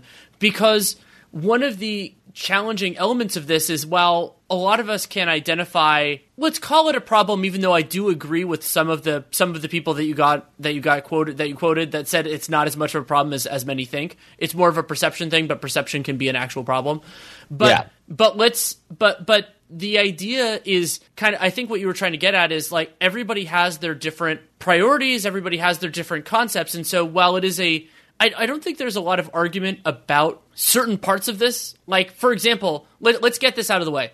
Assuming that there's something specific with Kawhi Leonard, which it certainly appears that there is, the Clippers are making the right decision for the LA Clippers and Kawhi Leonard to aggressively load manage him in the regular season. Yeah. We can, I think, honestly, not only can the two of us as writers who aren't we are not judging their handling of Kawhi Leonard is what we are establishing. We are not saying that that's bad. In fact, I think we would even say it is good. I would. Unequivocally, I would. Yes. So then the question becomes, well, where do you go from there? And it gets hard for a bunch of different reasons, some of which are financial, because you have BRI that is driving a lot of this. I mean, basketball-related income is huge in terms of ownership's profit margins, but also for the players, they get about half of it. So any reduction in the pie, whether that is reduction because of TV ratings or reduction because of you're reducing number of games in the season, any number of other things, becomes a challenge. And so it is a really thorny issue, and I think that it's good to get people of different parts of it on the record, maybe not attaching their names to it, to kind of get a sense of where this is. Yeah, I just wanted to do that. I wanted to see what the different levels thought about it. And one of the reasons why I asked is because I don't come to it, hopefully, with a lot of arrogance. I think it's a problem. I'm just not so arrogant as to think I have a practical solution to it. Maybe I have a solution to it if I were dictator of the league, but nobody actually has such power. Whoever runs the league or whoever is the commissioner has to get the majority of owners to agree on the solution, and that's like herding cats. So that puts certain constraints on you. I know what I would favor. I know what I would want to do. I would want to turn the whole sport into what I see in the NBL in Australia and have these once a week. I mean, it's so awesome. They almost have a game day on the weekends where it's just, that's the day that they have the basketball games, and it's raucous, and you just see such a level of energy on defense that you only really see in the playoffs in the NBA. So I would favor that kind of system, but I don't think that's happening anytime soon, because you've got the inertia, you've got the different agreements, you've got the owners who don't want to risk their money and just trust that playing fewer games will result in more of it. It seems really difficult to do. So it's not easy. It's not. It's difficult, but it is a problem. It is. And I said in the article, Joy Taylor, who's on Colin Cowherd's show, was saying that it's not a problem. it's not any different than the past. They just created a new name for it or whatnot, or they just created a name for it. And I would say that she is right, but she is wrong, because that's true. That's true. This thing has existed before, and there just wasn't a name for it. But the problem is, once you give a name to something, it has a certain cultural power. It's the Sapir-Whorf hypothesis that once you name a concept, you allow people to conceptualize it and remember it and see it. I think that we've all had that in a way, where if somebody introduces you to a word, then you start seeing the word everywhere. And the NBA has a branding problem when it comes to load management, that goofy term. Now people know it and they say it, and it contributes to a certain impression of the league. And look, I wouldn't be Chicken Little yelling at the sky on these matters if the ratings were going up, but the ratings aren't going up. They're actually tanking. So I would say that this is something that the NBA needs to figure out quickly. And to kind of your main point there, there is an important distinction between reality and perception, because if the perception becomes pervasive enough to actually affect behavior en masse, then it matters. And really, I think the line for and one that I'm going to be really interested is in-person attendance, and let's call it like gate revenue, all that kind of stuff. Because I believe that there is a justifiable reluctance on, and I don't have to pay for games. I acknowledge that, and so that creates a distance for me. We are so cut out of that loop. I mean, how often? I know it happens to me a lot. I'm guessing it happens to you, where somebody asks you if you can get them tickets or if there's any deal on tickets, and we are just in this sort of loop that doesn't even interface with any of that. Right, but beyond that, the other loop that I'm in, and I think a lot of us are, is people who are interested in going to a specific game asking us, do you think player X is going to play? And I think that questioning is a lot more prevalent now. And once you get people in that mindset, then that affects their confidence in buying tickets, whether that is through, a team site, and that really is where they see it, because if it's on the secondary market, then it takes a longer, I can speak to this a lot as somebody who used to work in that business, it takes a lot longer for that to affect a team, because if the secondary market is weak, then it's going to take a couple years for brokers to stop buying tickets, that sort of thing. But it could be a huge thing down the road eventually if it comes to pass.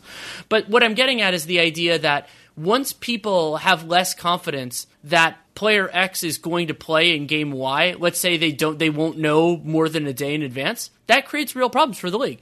Even if that player ends up playing, it creates real problems for the league. And so that is really where I think the rubber meets the road here.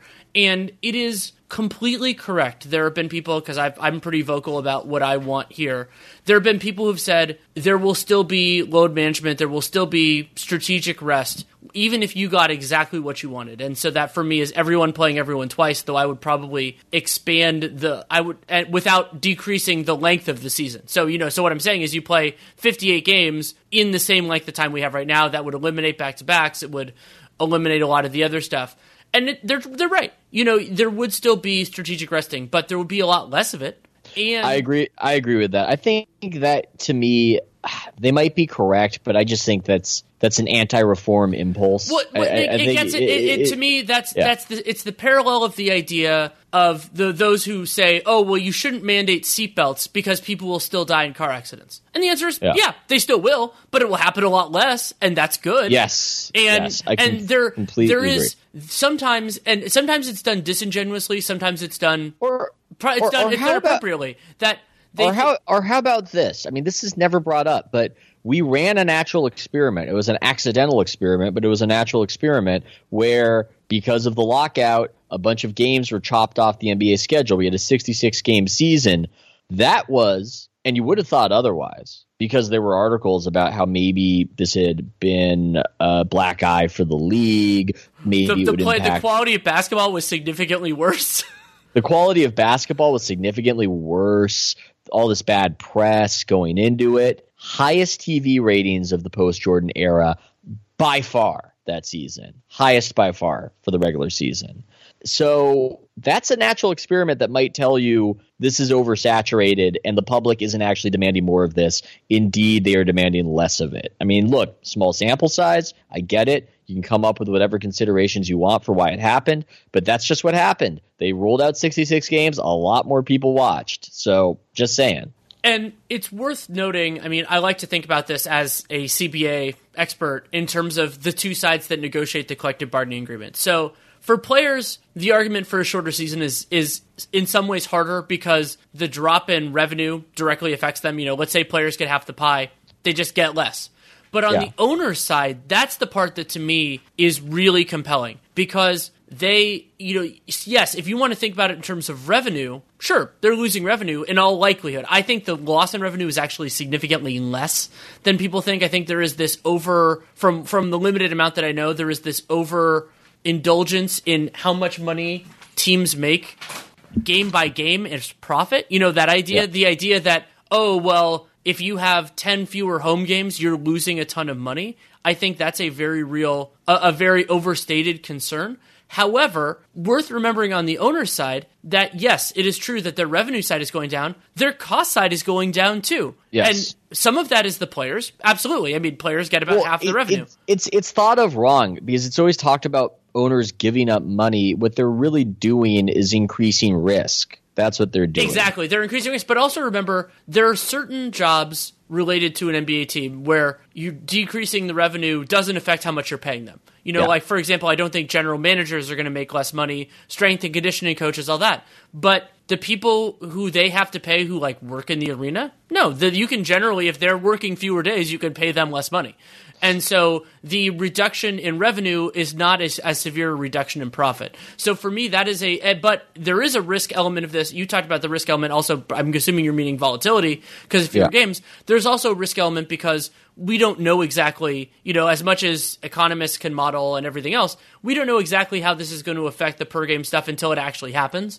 So there is this uncertainty idea that, well, if you're happy with how things are and there's a change, there is a material chance that change makes things worse, so you do that. And so then you don't want to do it. It's risk aversion.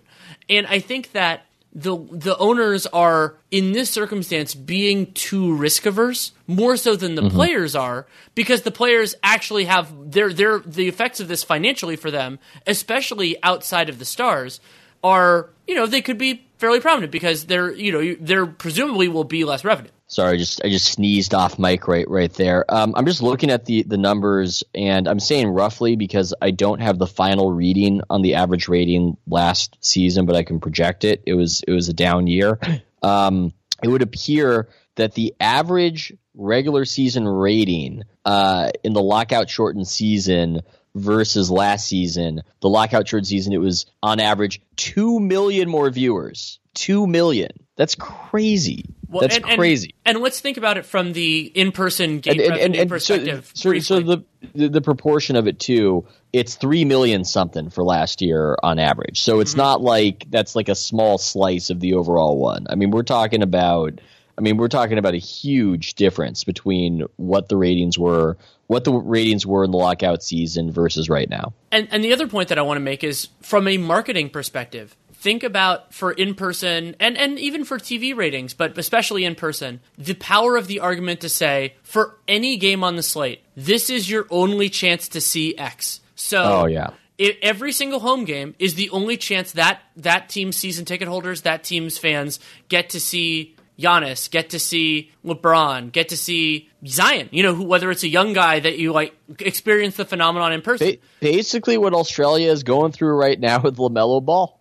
Exactly. And so there is an intense value to that. My belief is that the in-person per game, like the per game profit or even loss, well, just basically where that will go, will actually improve for owners.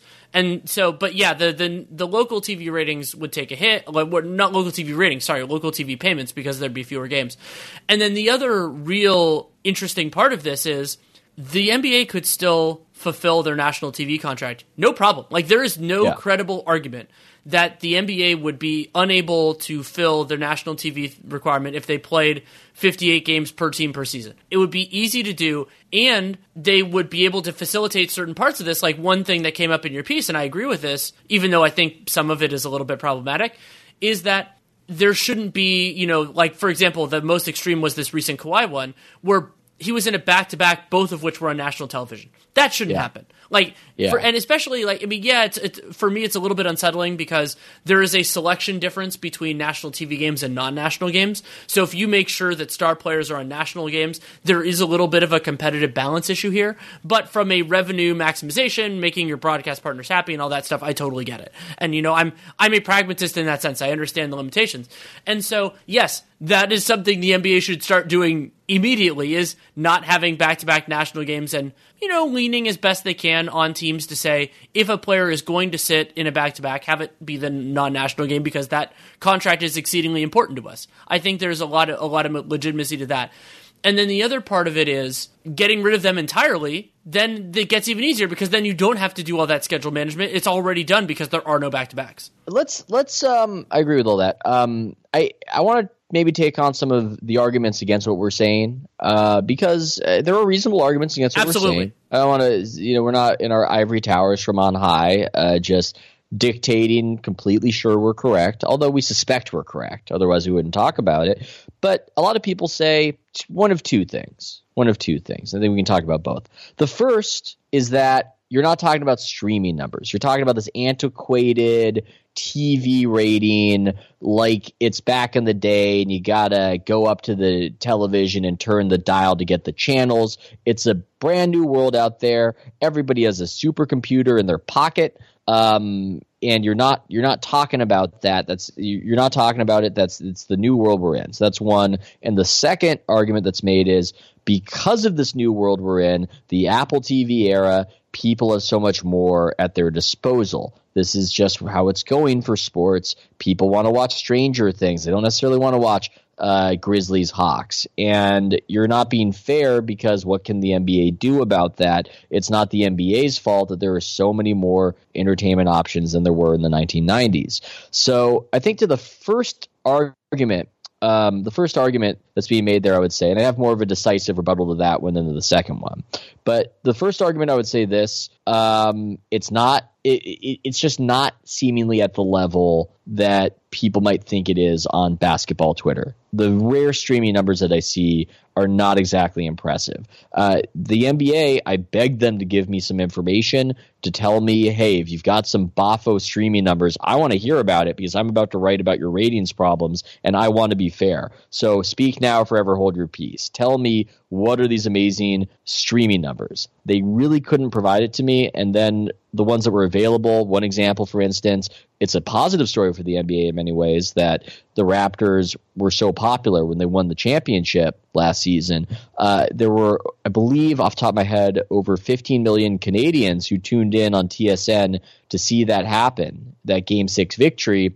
And on streaming, that number was around 150,000. So that gives you a sense of the difference in the scale we're talking about. It is still vastly preferred by sports consumers to gather around and watch the television and not watch on your phone or watch via the streaming service. Maybe that will be different in the future, but I don't think that's the story of the league right now. I'm Occam's razor with it. I don't see declining ratings and say to myself, this is just happening because people are watching it all on their phones. No, I think it just represents less interest. It also happens to correspond to what I see in real life outside of Twitter, that people aren't as into the NBA as they were in the recent past. Now, the second one... Well, let me talk briefly about the first one, because the other component of this that is important to acknowledge is that when we're talking, as we have for portions of this in terms of BRI and other things, if it's harder to monetize streaming than TV, then... What does it matter? It's a tree falling in the forest. If you can't monetize it, did it fall? I mean, from the NBA's perspective, I do kind of get that. Now, there is a counter to that of the NBA could be better at monetizing it, and I mean, we could do an entire podcast on League Pass as a product and everything else, and I don't really feel like doing that right now. But you can get into that. I'll instead let you talk about the second thing. Yeah, the second thing is a pretty good argument, and I think there's truth to it. It just seems to be impacting the sports differently. So the argument is basically that in this new streaming world, people have better entertainment options. So many people have cut the cord, and this is killing sports ratings everywhere. The thing is, it's not killing sports ratings everywhere. It seems to be killing the sports or hurting the sports that aren't scarce, that have games that fill out a schedule, but these games are not necessarily events.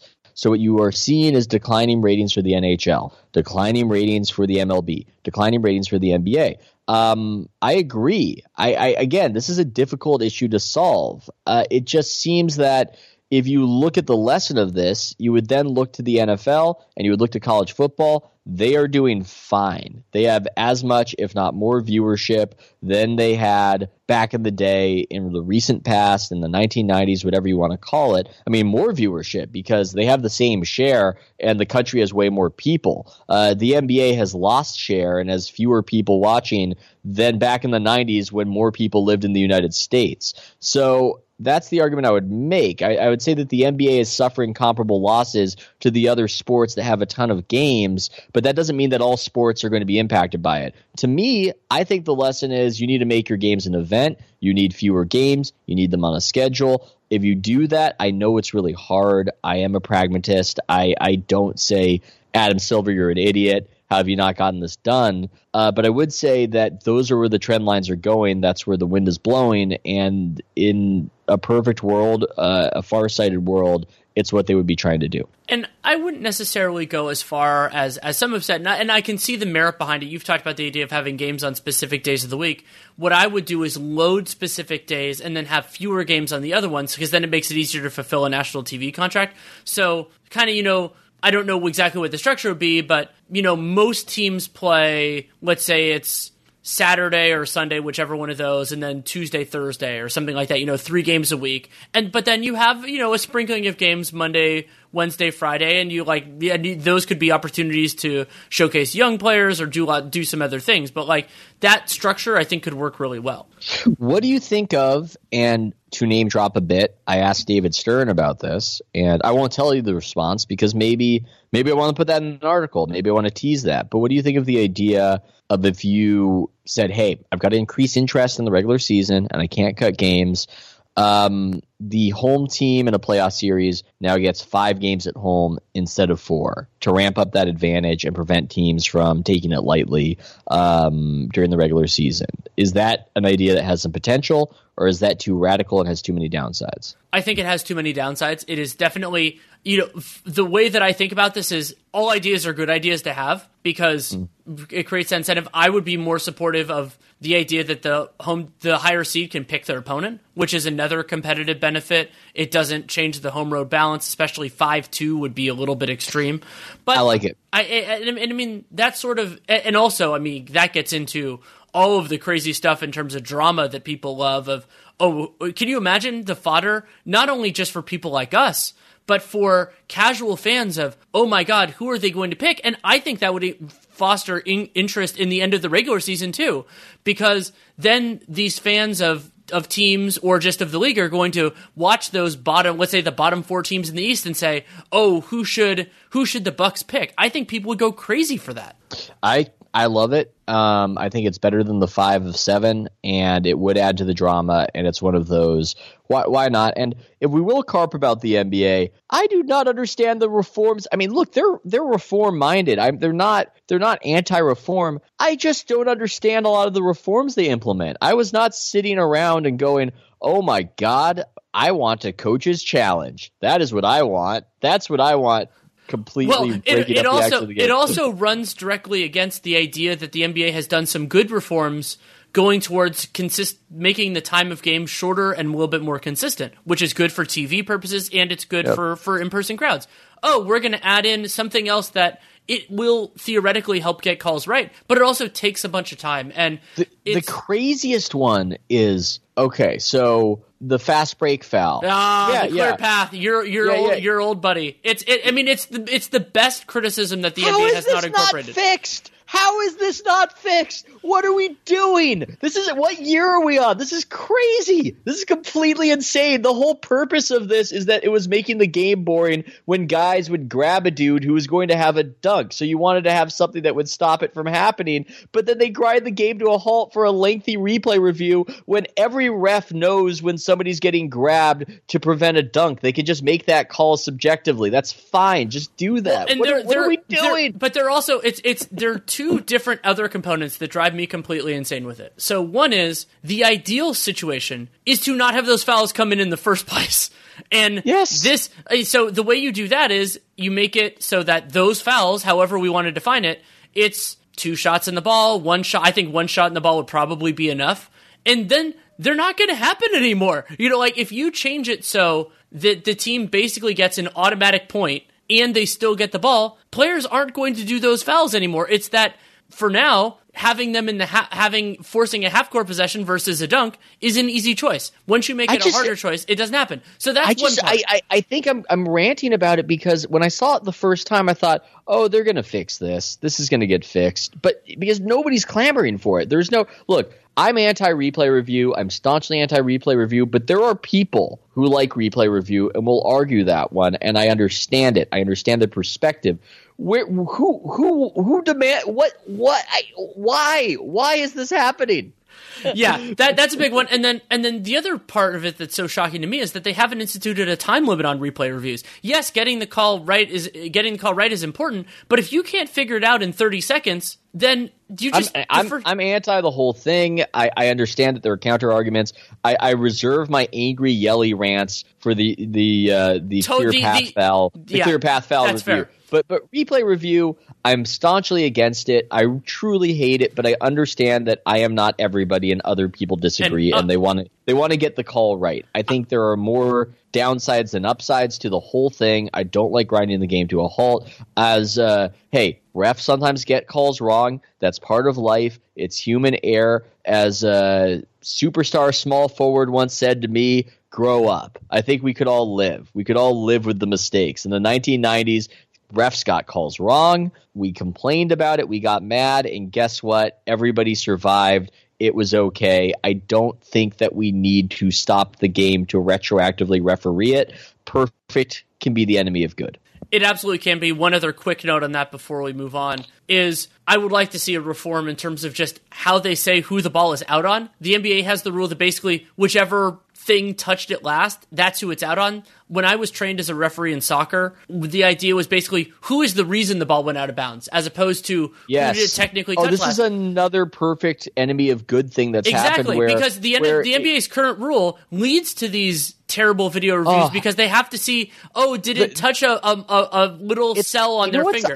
This is a thing that nobody talks about, but ironically, refs are better at calling the spirit of the rule in the moment than they are when they are right, just like clear path. Clear path is so much easier to call as an intent call than an actual factual, like, is this guy 2 steps further? It's a way easier call, and it gets to what you want. Yeah, it's not going to be perfect every single time, and there are going to be mistakes, but the mistakes that you get in that, the idea is like, false positives, false negatives. You can get in that idea of like, what is the worst case scenario? And for me, the worst case scenario is what we currently have, which are these replay reviews that don't really mean much. Yeah. And again, they don't call it according to the spirit. And then you've got these weird things where you can retroactively ref one way, but not the other way. So if a guy hits another guy's hand and the ball goes out, then you've changed the call because it turns out that his hand touched the ball but last. You can't review the foul. It's completely insane. Yeah. This is complete, in my opinion, madness driven by this impulse to make everything neat and tidy. And they are not prioritizing entertainment. I mean, entertainment is the whole reason this thing exists. And yes, there should be some integrity. Yes, the ref should try to get the call right in the moment. They should be hired according to their ability to do so. But in the context right now, and I bang on this drum, I do it in part because I care and also because those are the results. If the league was doing great, if it was thriving, if ratings were surging, I would not be saying any of this, or at least saying it so loud. But it's going the other way, so I think it's time to analyze everything. Everything's on the table. I think the main issue, and everybody has their theories, the main issue is just the scarcity issue. But all this stuff is on the table. It's up for review, replay review even, for us to see if it's working. I would still be complaining anyway. And me too. Almost as vociferously. I'm a total liar. That's the way it works. Let's talk briefly about the draft. I really liked an exercise that you did for a recent piece. I think this is just the nature of covering the Warriors this year. You have to look for different angles, something that you and I are familiar with going back to the early part of this decade, because time is a flat circle. of looking at it from the draft perspective. And something I like that you did was looking at these players potentially as fits for Golden State specifically because they're in such an unusual circumstance, but also using the overriding situation that if a player is really good, it's still going to work. Yeah. It's difficult. They are in an unusual timeline, and I think they favor BPA. I do. I think they do. And that's just from some conversations. Now, I don't know at this juncture who they think that guy is. But as I said earlier, and as I wrote in the article, what's tricky for them is that I think they need a wing. But if they draft a wing, by the time that wing develops, all these other players will be out of their primes. So I think you can start doing some deduction about what they need to do. And that's what I outlined in this article, that knowing that, then you can maybe figure out how some of the other stuff might shake out. Do you have any way, by the way, Danny, do you have any draft picks you like already in this early going, or guys who've caught your eye, or anybody where you would think, oh, I could see him on the Warriors? Not yet. I haven't really watched much college. So this is a shift that happened for me a couple of years ago where I realized watching sporadic college basketball actually made me a worse analyst because of sample bias. Because I would watch a single game of a player and it would affect my analysis. And so I actually watch a lot less college basketball in season now. But what I've done is I've shifted and do a lot more film when I do film. So, for example, Edwards, I'm going to, instead of watching, it's a random Tuesday night and he's playing on ESPN, instead of watching that game, I'll try to watch an extra half hour to an hour of his assorted clips once the season ends. And I think that's a good process. Yeah, but it is less fun right now. It would be fun to invest, and I did break that own rule with Zion last year because I couldn't help myself because he was so transfixing. And with Luka, I would watch sometimes with Synergy or whatever. I would watch his games, either the Slovenia stuff or also international competitions of their own rules because sometimes we do them for Dunked On, and sometimes I just want to watch. But I enjoy it. I like trying to see what's coming next. Right. What would you do? Okay, so this is a tough question, and it's one that the commenters are asking me after I wrote this article. What would you do if you were the Warriors? I mean, what is the two-tiered plan? I mean, obviously there's one plan where you're hoping to pull off, as I have termed it, the hostile makeover of free agency, right? Where you make over the disgruntled superstars team with assets and youth, and you get the disgruntled superstar because they want to go to your team, as we have seen with Anthony Davis and the Lakers. If you get that with Giannis, that is plan A. But what's plan B? What do you think? What do you think they should be doing? I can float a few different ideas. Yeah. So in terms of the theory of it, to me, priority one would be if you can get that prime or near prime star with the assets they have, and I think the Warriors, other than this pick, their asset base is actually pretty weak. Jacob Evans hasn't set the world on fire. A lot of their other guys, D'Angelo Russell. I don't know if the asset base is weak. We'll see. We'll have to see. I mean, and I think this year will. Well, and also, who do you consider an asset? Is who is tradable in this? Pascal becomes interesting. A few of the other things. In a way, if you freeze frame it here, I'd almost want to, if I had the option to freeze frame trade value. And I was the Warriors, I would want to freeze frame it here because I think D'Angelo Russell, he actually looked like somebody that a lot of GMs are excited about and would pay that salary for it. Now, I don't know if his two-pointer percentage is going to come close to being what it was. So I'd almost want to freeze frame it here where it looks like he is a star that's about to enter his prime, and GMs can sell that to their owner, and they're into it because I would fear just running Russell out more for more losses and maybe a dip in production. But right now, he would be viewed as an asset right now, just based on how he started the season. And then Pascal. Now, I have no idea how Pascal is going to perform over the course of the year, but he is currently risen to the level of asset. Now, beyond that, not really much else to speak of. But those two guys, plus a lottery pick potentially, I think you're in business. And by the way, top top 5 pick. You might not be in business for somebody like Giannis, but you might be in business for a next level down person, which would be a huge change. And so the Warriors have to. But if Giannis is saying it's Warriors or bust, then what are you going to do from the Bucks? That's an interesting question. And then, but the next tier down, maybe get in there. But it is worth noting that the Warriors window with Steph, Clay, and Draymond as their best players, that window is either narrow or non-existent. Now, if the goal is to win a championship, if it's to be competitive, then yeah, you could probably do it. But then you start to get into the question of, well, do you go for the best long-term player? So maybe you sacrifice ceiling for a longer competitiveness. And I think that's why you go best player available if you can't make that really big difference. Okay. And you don't focus as much on the fit with Steph and Clay or Draymond or anything like that. And if you can find, if the best player available happens to fit better, then more power to him. Okay, so what about this idea? And I don't have committed to memory what the Wolves draft pick situation is going forward. So maybe you know that on hand. But so what about, I'm looking at the situation, and I believe that the Warriors need another wing, and wings are really hard to get. They are the most coveted position. It would be difficult for them to trade for one. And we've established that if you try to draft one, you're going to have to wait nearly maybe a half decade for the guy to return some real value, and that's not going to work for your timeline. So do you potentially trade Russell? And this has been mocked as a trade idea, but just hear me out. You trade Russell, and who knows how the salaries were matching. I'm not talking about today. I'm talking about eventually. For Covington, and wring more draft picks out of the Wolves, because the Wolves seem to be absolutely crazy about D'Angelo Russell and want him very badly to pair up with his friend Karl-Anthony Towns. What about that?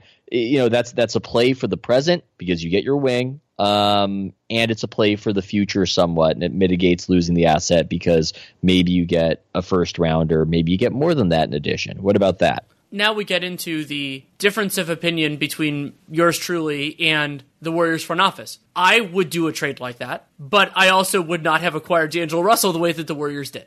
And so you get into that real challenge. So I think that Covington is a fascinating piece for the Warriors specifically, along the idea, especially if they disagree with me, that they think the Curry, Thompson, Draymond core is good enough, especially let's say a certain other forward happens to re-sign with the Warriors next summer. Well, then you're basically putting Robert Covington in the Harrison Barnes role, but he's better defensively and probably a little, the offensive limitations are, in some ways similar. They're both inconsistent 3-point shooters. I'm not saying the Kevin Durant role because we know how that goes. Yeah. And so then the question becomes, well, Curry, Thompson, Green, Iguodala, those players are not the same guys now that they were in 2015 and 2016. Totally fair. And so is that team, and obviously the league landscape has changed dramatically. Remember, they benefit from a hurt Cleveland team in 15, and then in 16, everything happened. Let's combine it with something else. Doing such a potential deal opens a lot of flexibility, perhaps, for what kind of guy you want to draft, because now there isn't that particular logjam. Well, and now you can go straight best player available. Yes. And and if they work out, great. You can play them as much or as little as you need to. Yeah. Which is a really powerful thing. You want to go with Nico Mannion as an heir apparent to Steph who can learn under him? You can go that direction if you want, potentially. You want to go Anthony Edwards, who can play effectively at a 2-guard size. Or that Florida guy whose clips in your piece were horrifying in a good way. Scotty Lewis. I mean, I don't think Scotty Lewis is going to be Scotty Lewis might be more exciting for a team that's drafting a little later on, because his struggle shooting, I do think, are going to knock him down the draft board some. But man, do I love watching the way that guy plays defense. He is just this is a whole other topic where I think some of the greatest defensive players aren't as good offensively because they are just pulsating with so much energy that they don't have the touch when they shoot. And I feel that way about old Scotty Lewis, that he's just so revved up and ready to destroy that sometimes the creative powers are hindered. But love Scotty Lewis in Florida. I like the idea of it potentially because it allows you to take whichever guy makes sense for you in this draft. And maybe that wouldn't be Mannion because of the whole Steph thing and he wouldn't get enough reps. I think Mannion's been underrated I'm no draft guru, but some of what's been said about him, people might be stereotyping because I've heard lack of athleticism. And if you saw that dunk last night, I don't see the lack of athleticism with Mannion. He just looks awesome. And but there's an interesting. I mean, there were elements of this, and I wonder how, even though they're different physically, how Trae Young's success will affect how people think about Mannion. Yeah. With the idea, like, if you can play, you can play. And passing ability, shooting ability, all those sorts of things. Like, you could make an argument that as long as you can, like, get by your guy enough, if you can do other things, the overwhelming physicality of a lead guard is actually, in some ways, it can be used a lot now, but I think it's less mandatory now than it used to be. Yeah, I think that's true. And there's a realization that somebody said, I might be scooping an article idea that it's effectively a 1-9-5 league. And what was meant by that is you get a 1 point guard and you get a 5, you get your big, and then the rest of the roster is just filled out with guys who flex in between those positions. And I think for whatever reason, what we're seeing is it's thought that, switching is great. You want switchy guys, but the offensive responsibilities tend to be better optimized by some of these shorter guys for whatever reason, and that's okay. It's okay to have that guy. It's the specific one spot, and it's fine. And the success of Trae Young would maybe speak to that. Yeah, it definitely could. Anything else you want to discuss? I mean, I feel like you and I could talk forever, but anything else that you feel that is pressing that you think listeners would really enjoy? No, I think that's about it. I can't come up with anything else. I'm excited about the NBL. I would recommend it. I'm not being paid by them, but the level of competition is lower. I mean, this is an interesting thing to me, Danny, that EuroLeague is a cut above NBL. But man, do I prefer watching NBL over EuroLeague. And I don't know what that is. Maybe I'm just not experienced enough. But there's something about NBL that just feels the Aussies. It just feels a little more relaxed and fun. There's a little bit of isolation play, even though it's more of a team game perhaps than the NBA. And EuroLeague teams I watch, or Tel Aviv Maccabi when I'm watching Deni Advija, is just so dictatorial, and it's too much passing. It's this whole weird aesthetic thing where you would think that the height of team play was good, but it's almost too much of it. And at least in the NBL, I can watch Bryce Cotton of all people just dominate and put up 30 points. So I've been enjoying that, and I've also been enjoying, and it's voyeuristic, it's an invasion of privacy, but man, I love the live timeout feed in the NBL, which they also sometimes have in European games as well, where you actually see the coach calling the play and saying exactly what play is going to be run before it happens. That's awesome. I would love to bring that to the NBA, even though I know it's an invasion of privacy. Yeah, definitely interesting. Something I would like to get into. I think that wouldn't necessarily violate my scouting principles, but even then, as I said last year with Zion, I could totally do that. So thank you so much for taking the time. Always a pleasure, my friend. Always a pleasure, man. Celebrate 10 years of friendship at some point. Yeah. In the very near future.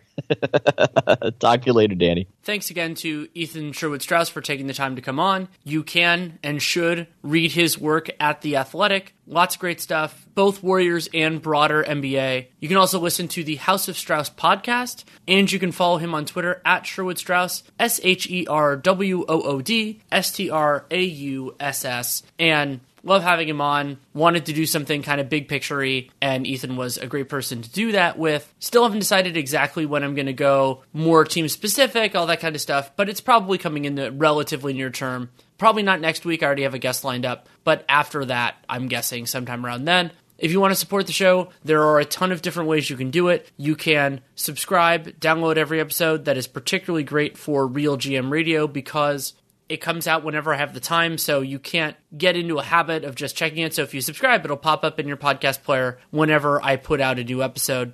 You can also spread the word of mouth. You like a single episode, you like the series, tell people in person, social media, however you see fit. And also leaving a rating, leaving a review in the podcast player of your choosing. It's great if it's Apple Podcasts. Totally understand if it's not. And if you want to be super awesome and you use something else like I do, then you can leave a review both places. And that just helps people find the show. And that's incredibly important. But the single most important thing you can do to support this show and any other that has them is check out our sponsors for this episode. That is betonline.ag. Use that familiar podcast1 promo code for a 50% sign-up bonus, which is fantastic. As I said before, next week's episode, hopefully, fingers crossed, is lined up, but you never know, so I'm not going to say who it is or anything like that, but I am very excited about it. And if you want to keep touch with my thoughts on more day-to-day matters, Dunked On is a great place for that. Nate and I are still going normally 5 days a week with that. We did a great all-decade, the start of our all-decade package. We're going to be doing stuff throughout this season, reflecting on this decade, and we did best individual games and best individual series performances, both of which were really fun, and we have just a